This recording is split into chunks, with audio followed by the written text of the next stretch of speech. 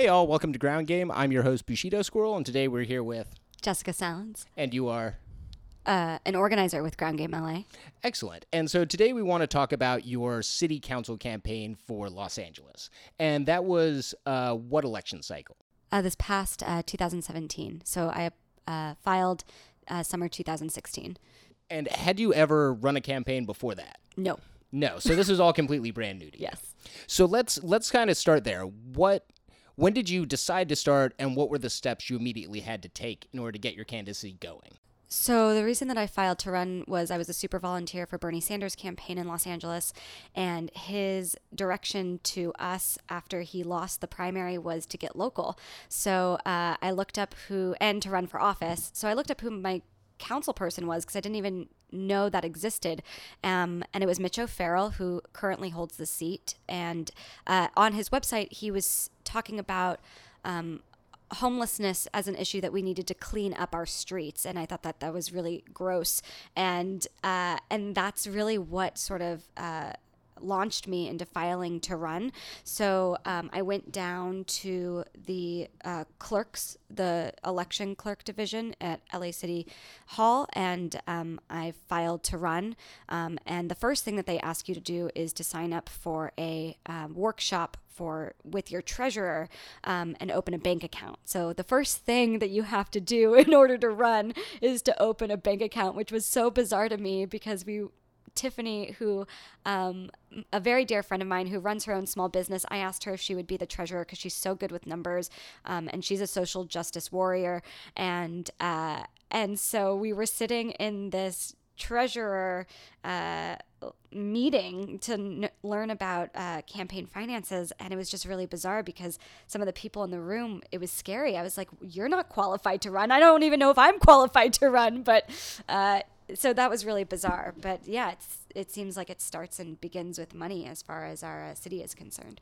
Unfortunately, that kind of makes sense. But to roll back a little bit, we should mention that this election was special because of the new law in California that bans off-year elections. So Mitch O'Farrell didn't just win his seat for the normal, it's 3 years generally for city council, but he's in the office for 5 years. So Five and a half.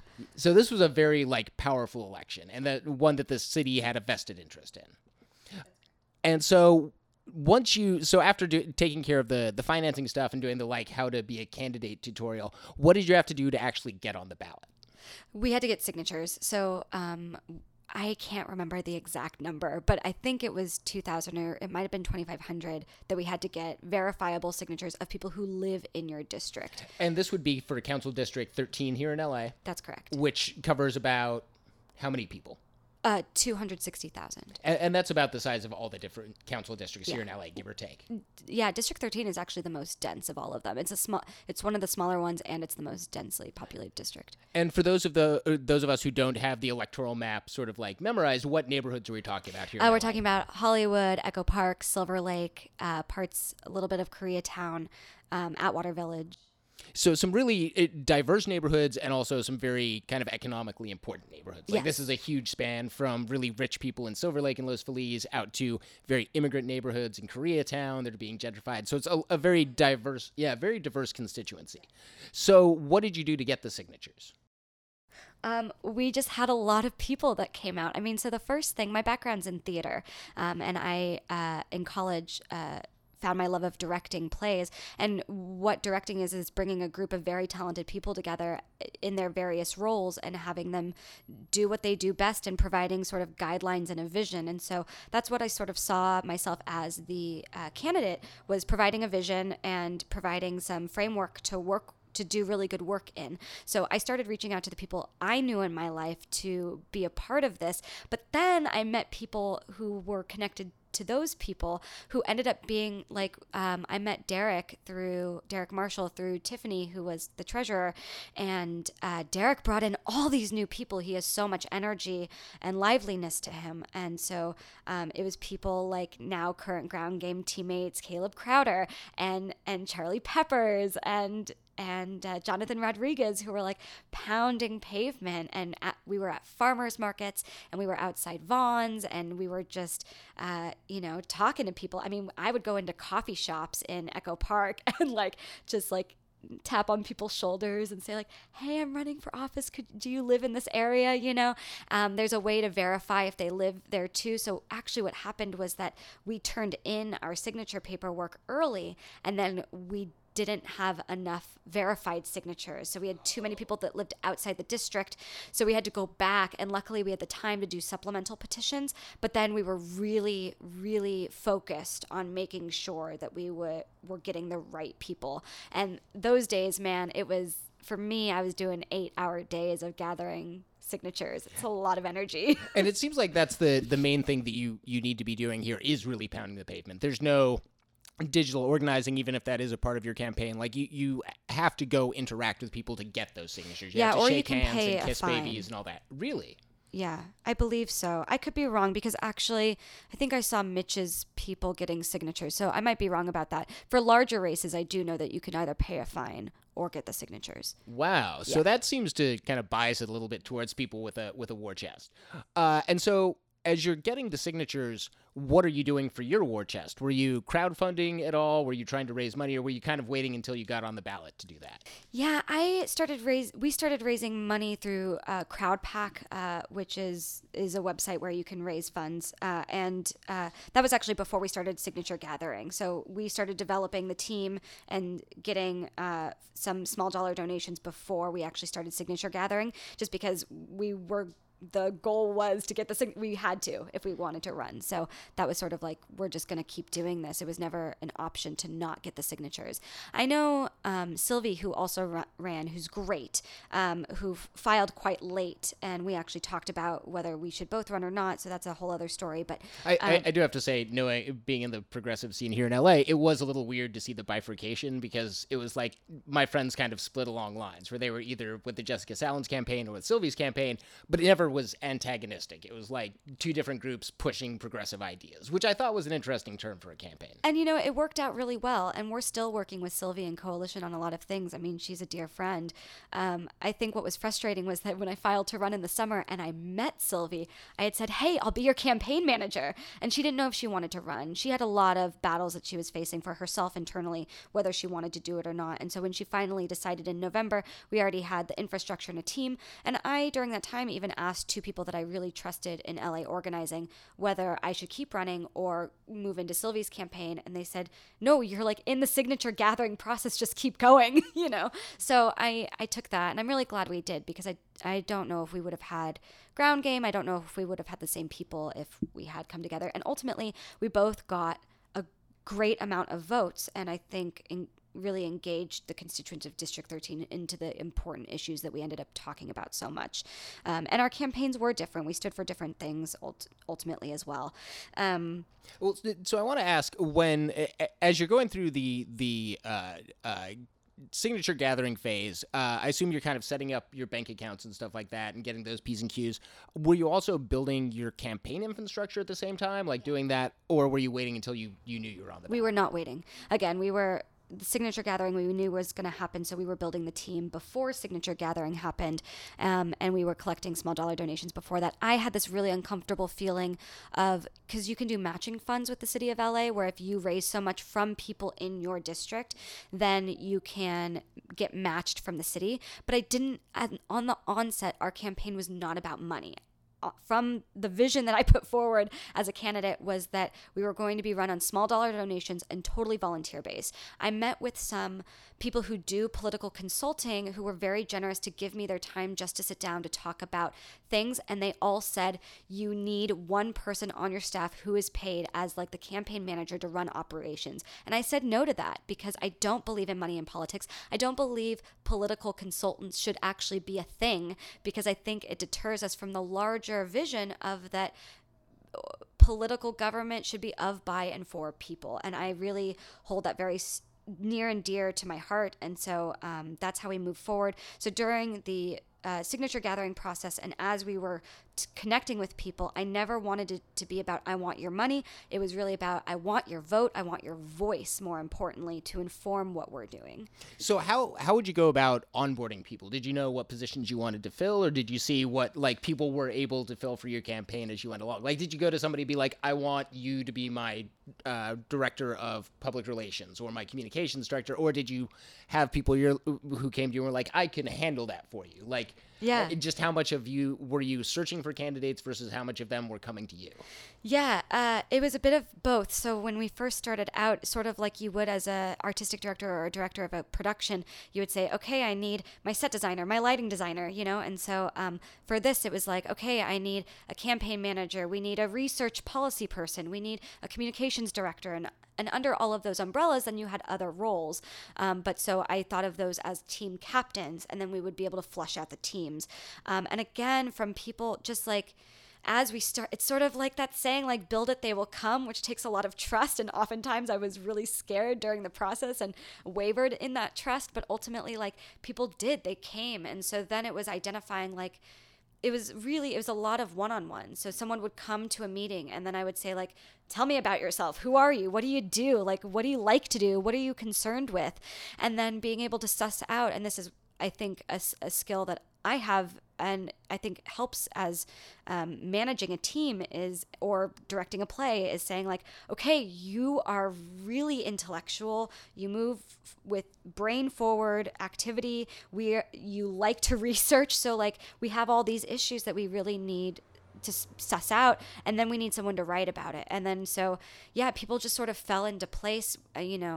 Ace, who is now a main teammate of Ground Game, was our Derek was our communications director, but Ace filled this amazing role as press secretary. And so, like, he'd write these amazing press releases and be the person that the press talked to. So I didn't have to talk to them right away. And it made us look extraordinarily professional, and it gave us a huge leg up. So, so how big was the team that you ultimately collected? Like, how many active members of the campaign? We had 32 plus core members working on it. I know, it was insane. And when I'm thinking about it now, and people came in later, I mean, Jonathan LaPearl, I met at a protest, and I was getting signatures at this protest, and he was asking me all these questions, and I was like, just sign the petition, but he wanted to really make sure that I was viable, or that we were doing something good, and we were having an event that night after the protest. And this guy came, and then he ended up being the person who headed up our neighborhood council liaison, which was a huge role that he took on, and it was extremely detail oriented, and it just also made us feel very connected, and it made it so that the neighborhood councils felt like they really had a voice on our campaign because of his position. And for those of you who aren't familiar with the way LA politics works, neighborhood councils are elected but completely volunteer sort of mini city councils that don't really have power to make policy changes, but they do have the power to submit statements to the larger city council. And they're a pretty key part of political life here in LA, but they're also kind of a unique feature here because they're, again, cover large swaths of people, but don't really have a lot of power. So you had to get tied into that network as well, I assume. And I didn't have to. I actually had someone who has been around in LA politics for a very long time say, like, don't bother. But I see it as such a hub of resources, right? Because you've got these people who are obviously engaged. They're community leaders. They're invested in their communities. So they're at the front lines. And there's a lot of bureaucracy with them, and there's a lot of issues. But ultimately, I have a really positive outlook of what could be done with them if they're well organized. And this leads me to my next question, which is how much on-the-job education it seems like you're getting. Because for most people who live here in LA, we're fairly ignorant of our city council because there's very few of them. They operate almost as a government removed, and figuring out that process is kind of antithetical to living in LA.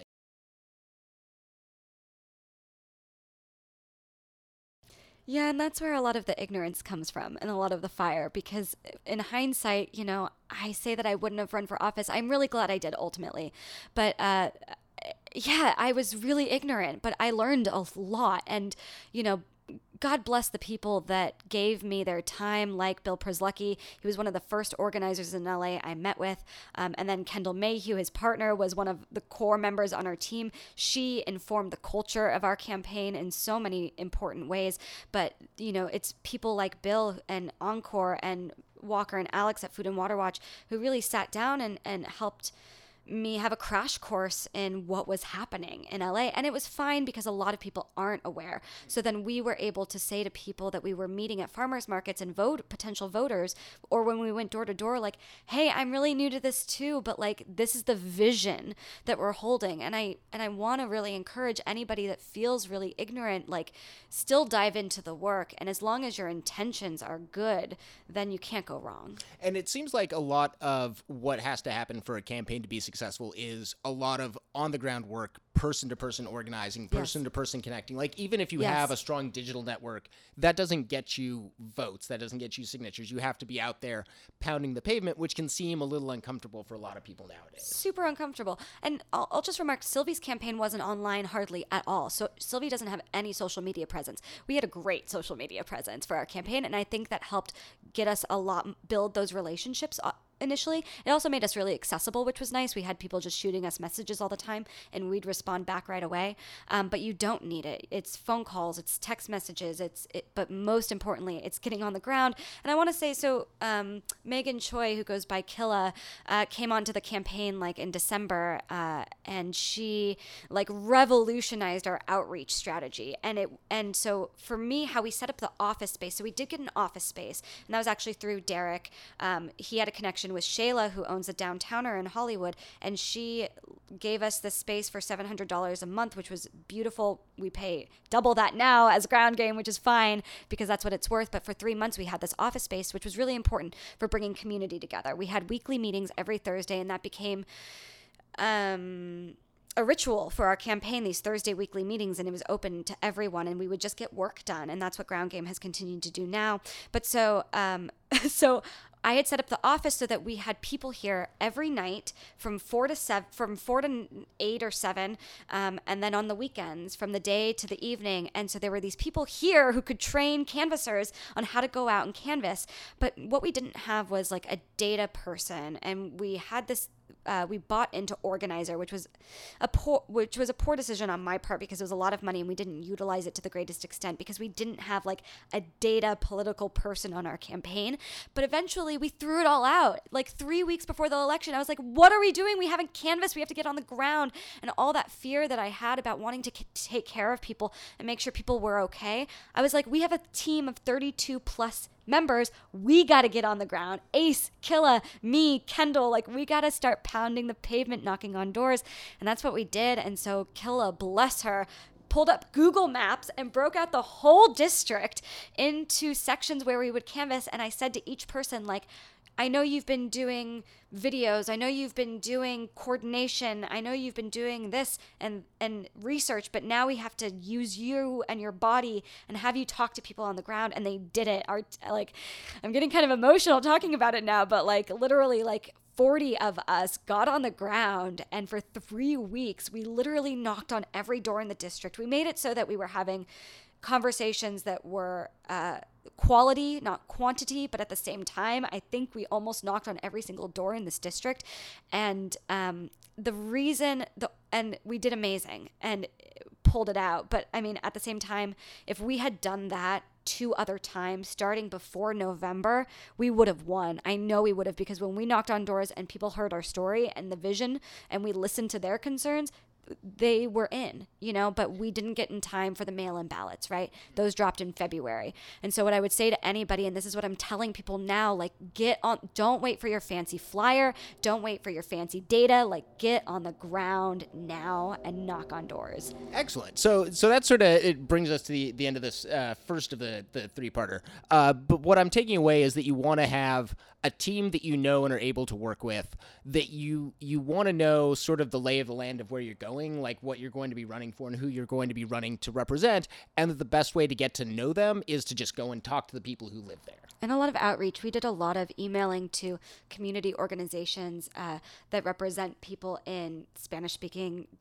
areas and Armenian and Korean. And so it was really important to meet with those people, those leaders who know their communities really well, so that we could then frame our campaign to their issues and concerns. Cool. All right. So we're going to be back shortly talking about what it looks like to run a campaign day to day. Now that we've covered sort of getting it off the ground and getting it flying, how we're going to keep it in the air. And Jess looks very excited and stressed out by this. So thank you very much.